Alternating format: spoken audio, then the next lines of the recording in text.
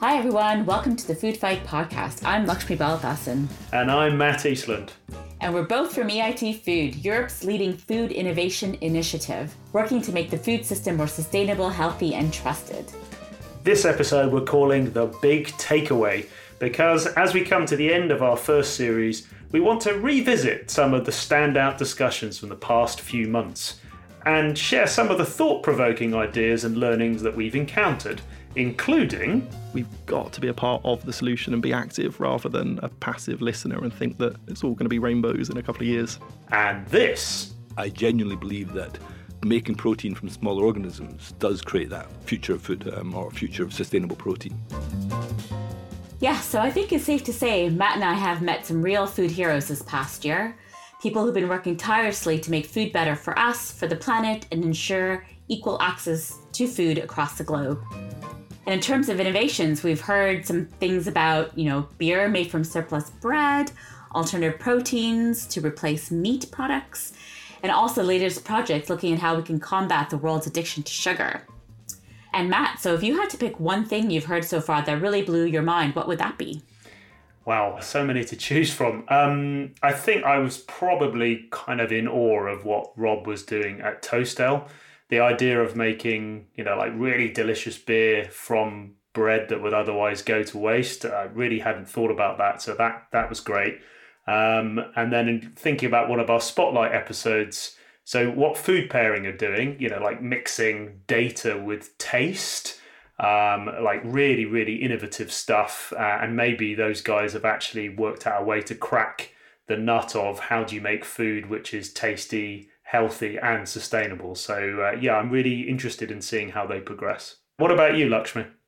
Yeah, no, I about to agree. The food waste industry has been going strong. And I think what Rethink Resource is doing, building a platform to connect industry that has waste products, which other industries might actually be using as ingredients, is fantastic. And, I think allergens is quite topical. And what Food Maestro is doing to take the guesswork out of it is fantastic. Yeah, so I totally agree. And I think we're going to be coming on to some of those innovations and entrepreneurs later in the show. Well, I think it's probably good to remind ourselves of where we began the series. And that was a discussion about feeding the growing population. So to put it in perspective, by 2050, the world's population is likely to be around 10 billion people. That's almost 30% extra people on planet Earth in just 30 years. And the question really is, how are we going to manage? In the UK, we produce less food than we consume. So therefore, we import a lot of the food that we need. There's a harsh reality that we consume too much. We consume too much meat, we consume too many calories, and that goes across the board. We consume too much energy.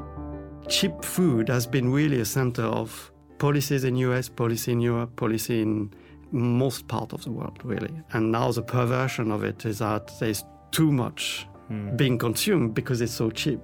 We have to face a harsh reality that we're going to have to reduce some of that consumption to spread consumption more evenly, because there are other parts of the world and other populations who need to actually have more.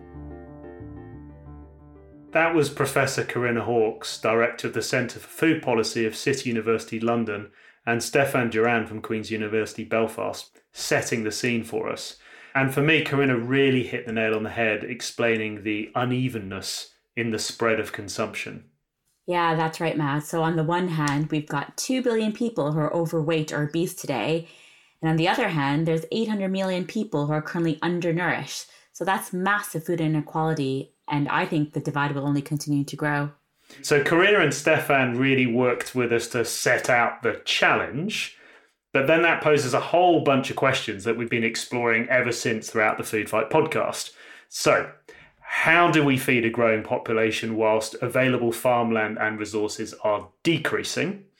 How do we do all this in a healthy way, where everybody then has access to a balanced diet? And how do we minimise our impact on the planet and learn to produce and use food in a sustainable way?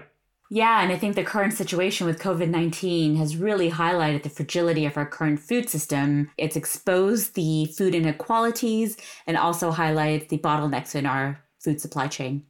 I do wonder whether it also doesn't represent quite a massive opportunity for the food sector to innovate. And innovation is something that we've been talking throughout the Food Fight series. But listening to Corinna, I mean, one of the kind of the big takeaway from me from the discussion was that, she just said it bluntly, we all need to consume less. And what does that mean? Can we do that? Where people can make an impact is by potentially wasting less, so throwing away less food and being more inventive by making use of food that's already in their fridge. So let's start with waste then, in terms of the solutions. If we could all waste less, that's definitely going to help the problem. I think everyone that works in the food and drink industry is passionate and understand that there is this catastrophic crisis at hand where 1/3 of the food that we're producing is going to waste. The public, I don't think, are so aware. Typically, we're quite blind to this. It's happening in big factories. It's happening behind the scenes. It's not just us as consumers wasting food. It's happening throughout the whole supply chain. Mm-hmm. And it's the biggest cause of climate change, the food industry. People think of it in isolation, but when you consider the deforestation, the energy usage, the transportation, when 1/3 goes to waste, there's such an efficiency issue there. And so I think if the public were more aware of this, it would be quite refreshing to see that there's actually quite a tangible solution for us to solve. So that was Rob Wilson there from Toastale talking about the scale of the food waste problem. Yeah, and I still can't get over the statistic that 1/3 of all food produced is wasted globally. That is enormous. And when we think about that from a sustainability point of view and the message that people like Greta Thunberg are so brilliantly sharing, we don't always make that connection to food.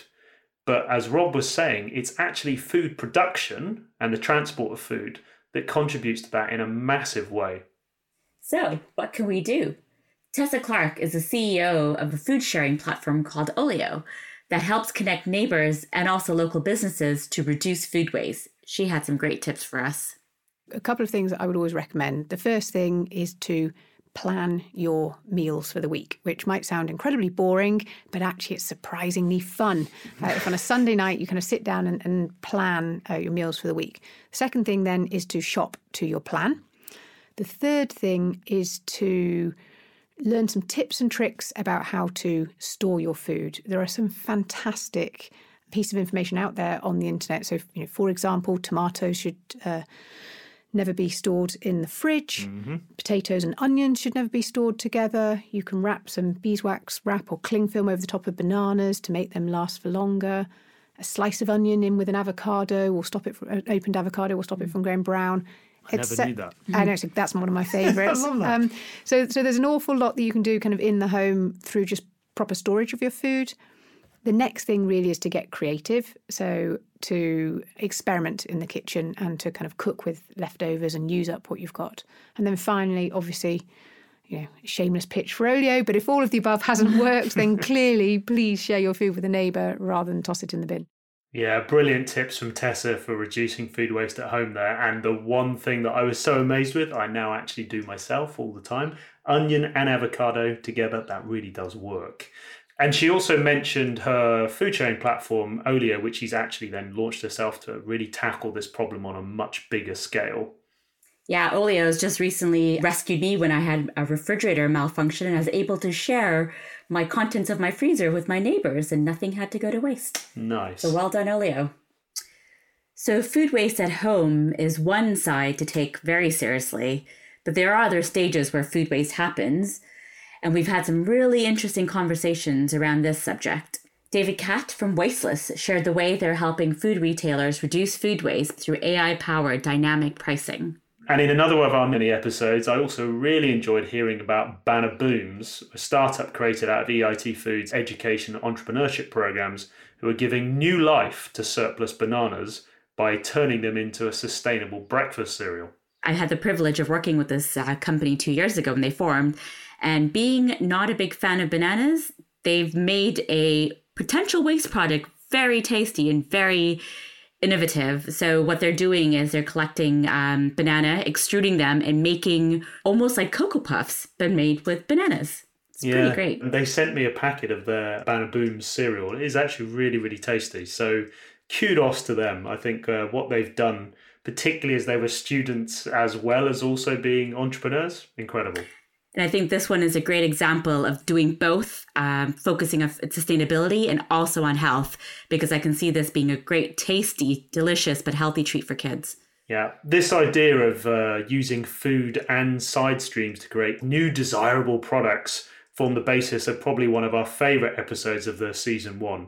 And I want to hand back over to Rob Wilson, who we've already heard from, to explain a little bit more about his company Toastel, who are using waste bread to replace grains in the brewing process and actually then create delicious beer. And then we also hear from his co-guest Linda Grieder of Rethink Resource, a company who created this platform to allow food businesses to actually trade their waste side streams together. The worst offender of them all when it comes to food waste is the humble loaf of bread. So 44% of the bread that's baked in the UK goes to waste. And when we realised that you could brew a really delicious beer using that bread, and in fact the origins of beer production that date back thousands of years have always had bread in the ingredients up until really the Industrial Revolution. Is that right? Local bakeries, local breweries would partner up and surplus would be passed on to the brewery. And so I guess we love the whole circular economy nature of what we're doing, but also the circularity of bringing the beer production back to its origins. An element of romance, I guess, in that, given the craft beer boom that's happening. We can connect different companies or different industries already that can reuse another's side streams. So, for example, there's a cosmetic producer on our platform and asking for some ingredient that he can use as a replacement for plastic beans for exfoliants, for body scrubs. But he probably doesn't know at that moment what it could be. And what our platform then does is it screens our database of registered side streams and gives him an output of possible matches. Okay. And for that example, it could either be nut shells or raspberry seeds or anything similar. Raspberry seeds? Yes. I think thanks to that episode, and both Rob and Linda has probably given our listeners some really great ideas of what to do with the waste products that they might just have in their household. Yeah, that's right. I mean, and the stuff from Linda, the raspberry seeds things in the pharmaceutical industry still blows my mind. Just that idea of being able to use waste food, like genuine waste food, in another way and give it another source of life is just, fabulous. Love that. It was also really great. So Rob talked about in that episode that they've open sourced their recipes. So anybody sitting at home can have a go. So I'm sure that's really come in handy right now. And I hear that everybody's taken up baking as a new hobby these days, being stuck at home. So Toastel is a place to go if you want to look into how to convert your surplus sourdough into some delicious beer. Yeah, I mean, there's so many great food waste projects in EIT Food, and I guess I'd really encourage everybody to sort of check them out. I just suppose for people listening, what are the waste takeaways for consumers, Lukxmi? What have we learned from all of these great people we've had in the studio with us? Well, that clip from Tessa just reminded me that I should not be keeping my tomatoes in the refrigerator. And it's really incredible, simple tips of how to store your fruit and vegetable, where to store them can really go a long way from saving really good food from being binned. I agree with you. And I think there's just maybe two other things which I took away. One, which was when you go shopping for food, you just need to have a list. And it sounds so simple, but so many of us don't do it. So you just end up buying way too much food, or food that actually doesn't fit anywhere in terms of the meals you want to create. So you end up leaving it in the fridge and wasting it. And then when you have actually cooked your meals, how many people are actually making better use of their freezer? Like Rob was talking about, just as soon as you've finished creating that great meal, don't let it go off. Just portion it up, stick it in the freezer, and then you've got a delicious meal pretty much whenever you want it. So it's just nice, simple tips that we can all do. Well, the next big talking point we want to move on to, which relates back to both feeding a growing population and creating a more sustainable food system, is a discussion around alternative proteins or meat alternatives. And this has been a really hot topic the last couple of years. Yeah, that's right. I mean, it's a huge, multifaceted topic, this one, and where there's a lot of interesting, exciting innovations happening in the food sector. So why don't we hand over to some of our guests to explain more? For me, we're alternatives to the animal. Right now, the only protein that is scaled since the dawn of time has been the animal. The animal still accounts for 95% plus of our protein sources. And so for me, anything outside of the animal, so outside of meat and fish, is the alternatives. And it captures plants, it captures fungi, and it captures emerging technologies of insects, cultured meat. So a fairly broad landscape. We know that for many people around the world, currently there really isn't a choice, and that many of the livestock options, for example, provide really valuable opportunities for people to get their protein nutrition, which is very difficult to see how that could change in the near term. So there's quite an interesting question for me, which we're increasingly exploring as part of the challenge of kind of, how do we make sure that we hit that right balance and that the alternative proteins that are coming onto the market are really delivering on the sustainability and the health side of things. I genuinely believe that making protein from smaller organisms does create that future of food or future of sustainable protein. To explain how we do that, it sounds sciencey. In reality, we take the sugars out of grains such as wheat and maize and we ferment it. So large-scale fermentation tanks, similar way that you'd see large-scale brewing tanks or the way large-scale vats making yogurt, we convert the sugars using fungi into protein in a single-step fermentation. And what we make is a whole biomass, a whole food which contains protein and fibre, which is then very versatile for a range of category applications and product applications. So you've just heard the voices of Jim Laird from the startup 3F Bio and also Roberta Eiley from Forum for the Future.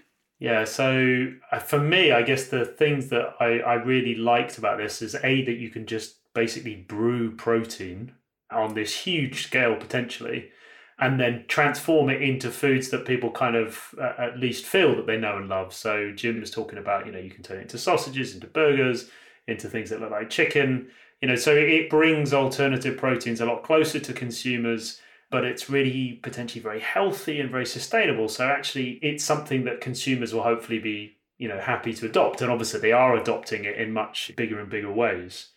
And for me, what I thought was quite interesting is that we are looking to other cultures and looking to other sources of food and being a little bit more creative. Because I guess for us, meat and 2-veg is sort of the easiest typical option that we tend to go to, but opening it up and looking at other alternative sources of protein will enable us to be more creative in the kitchen. I think this is going to also have a really big impact on our health. Yeah, agreed. And, I think Jim was also talking about the different types of protein that you can have. So the ones that you kind of know already, so vegetable proteins, soya proteins, and obviously what Jim was doing, but also things like insects and lab-grown meat, which I know some people will find that fairly revolting, but potentially this is something which is going to be really important in the future. And certainly from a sustainability perspective, it could be a big deal. From an ethical perspective, it could be a big deal. You still like meat, but you're actually growing meat. Is that something we're going to accept? I think this sector is just really, really exciting. And going back to, what Corinna was saying right at the start, it could be the answer for, in order to be able to feed the world, 10 billion people by 2050, alternative proteins have definitely got a good chance of being the part of that solution. Yeah, and I agree, Matt. I think, I think something that Jim's pointed out to us is like alternative proteins is not going to completely replace meat, but I think what it's going to do is have us consume less and value actual meat products that are currently on the market. And the interesting thing that alternative meat has done, because, vegan burgers and vegetarianism has been around for a really long time, but alternative meats and bringing in technology has made vegan burgers sexy again, which I think has been an astonishing accomplishment. Yeah. So I think maybe this is something about balance. So, at the moment, maybe the world is much more focused on like traditional meat farming and production. Whereas in actual fact, what alternative proteins could do is it could make up maybe some of the lion's share of that, which will then allow farmers to focus on, rearing like really great quality, organic, grass-fed, like really kind of artisanal meat products. So the balance shifts a bit, but like Jim says, I don't think you're ever going to get rid of meat. And there's a lot of people out there who probably don't want that as well. So maybe this is just a bit more about getting the balance right. And technology has really played a role in giving us a taste and texture. And the key thing to this market for it to continue to grow and survive is all about taste. I think delicious does come first in food, or delicious and acceptability. And, within the protein choices, and meat and fish are part of those protein choices, they have, for some consumers, given deliciousness, and they tick lots of boxes for lots of consumers. What the plant space has to do is try and give the consumer what it loves, and that will include succulence, texture, lack of aftertaste. And those are things which everything that is competing with the animal has to deliver against. So succulence, I think texture probably comes back as almost top of the list when you talk to consumers. If you get the texture wrong, then texture is part of taste. You've lost the consumer. You've lost the consumer. Yeah, so I think, Jim sums it up really well there. You've got to be able to compete with traditional meat products if people feel that they have a good alternative. And, maybe there are some examples out there where actually alternative proteins taste even better and cleaner and healthier than what people are used to, then surely that's only going to make this industry flourish even more. Absolutely. We could literally run a whole series just looking at alternative proteins. It's so popular at the moment. So if you want to hear more about Jim and his alternative proteins, please check out 3F Bio. And on the subject of alternative proteins, we also, in our mini-series, interviewed Aleph Farms. They're a really interesting company that are actually looking at the field of cellular agriculture, which is basically taking cells from a real cow and then growing it in a lab, in a slaughter-free environment, which is completely mind-boggling. So we can actually have real meat with the same taste and texture without any of the guilt, which is absolutely amazing. That is amazing. So I think one of the big takeaways for me on alternative proteins was the fact that it's something that might actually make food, protein specifically, much more affordable for more people. So being able to feed more people more sustainably and also more healthily as well. So, really, really important emerging part of the food sector. Yeah, that's a really good point, Matt. And health in the food sector is something that I'm really passionate about. Because I feel like with a big focus on sustainability, we sometimes forget that a lot of the food that we eat could be sustainable, but can still have negative impact on our health. And we hosted a great number of really lively panels at events last year discussing how we make food healthier and, really importantly, whose responsibility is it? I always say that there are two ways that people really change when in regards to food, which are when they become parents and when they get sick. That's when they seek out transformation. But, we don't have to become sick to change. We can already have a healthy diet in order to prevent becoming sick. And what I focus now as an influence is to work with children, because I believe that food education for children is the best way for us to create a healthy community. That was Bella Gill, who spoke to us live at Seeds and Chips last year that took place in Milan. Yeah, and what Bella said there was one of the standout moments from the whole series for me. I've never heard anybody so succinctly summarize, sort of health and the issues around that. The fact that we only tend to think of healthy food and our health and well-being when we either get sick or when we become parents. And actually our focus should be on prevention and actually just eating healthy food as part of our lifestyle, so that actually when you have kids, it's just part and parcel of your family life. Yeah, and Bella talked about positive influences, especially on children, and supermarkets really need to step up to help people make healthier choices. And for me, the key takeaway there is that healthy foods and the impact on our health is everyone's problem, not only the consumers, but all of the industry. And we really discuss this topic from both a industry perspective and from a consumer's perspective. So please do check out that podcast. And more recently on a similar topic, when we visited Lisbon for our annual EIT Food Venture Summit with loads of startups and loads of our partners there, we hosted a discussion about sugar and our addictive love of it. So we posed the question to a panel of experts about, is sugar the new tobacco? And what can we do as consumers, but also what is the industry doing to help reduce the amount of sugar in our foods to try and help make us all healthier? But what was really amazing was that we met two companies working on sugar replacements that feature the sweetness, the structural properties of sugar without having such dramatic health downsides. The insight that we work on to try and address this problem is not that excess sugar consumption per se is bad, but consumption of the wrong type of sugars is the real issue.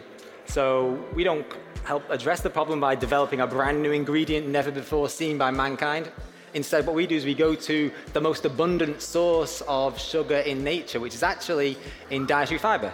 So I spent my academic career working on dietary fiber, plant carbohydrates. Most people don't know that dietary fiber is actually composed almost entirely of sugars. So what we do is we take dietary fiber, we fragment it down in a similar way to how bacteria in your gut fragment down when they feed on fiber. And we find that we can take fiber and make it behave like sugar in food, and yet still behaves like fiber in your body.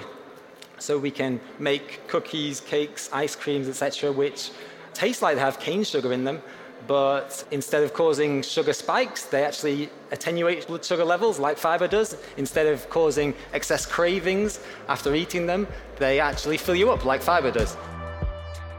Ilan, you do it totally different, right? You're focusing on protein. Can you tell me a little bit more about Amai protein and what you call the sweetest protein in the world? So in Amai, we decided to look into nature and ask what is a solution that nature is giving us. So you have fruits from West Africa to Malaysia and China along the equatorial belt. You have fruits which are sweetened by sweet proteins. They adhere to the sweet receptors just like sugar, but then are digested just like a protein with no remains other than essential amino acids that go into our body. Now, if this is so good, how come we don't use them? We actually do use in the market, there is one protein, it has an E number, and you can buy it, but there is a very high cost and scarcity of it. So we looked at the issues, the challenges of these proteins, which is cost and supply, stability, pH, temperature, acidity, and the sensorial profile.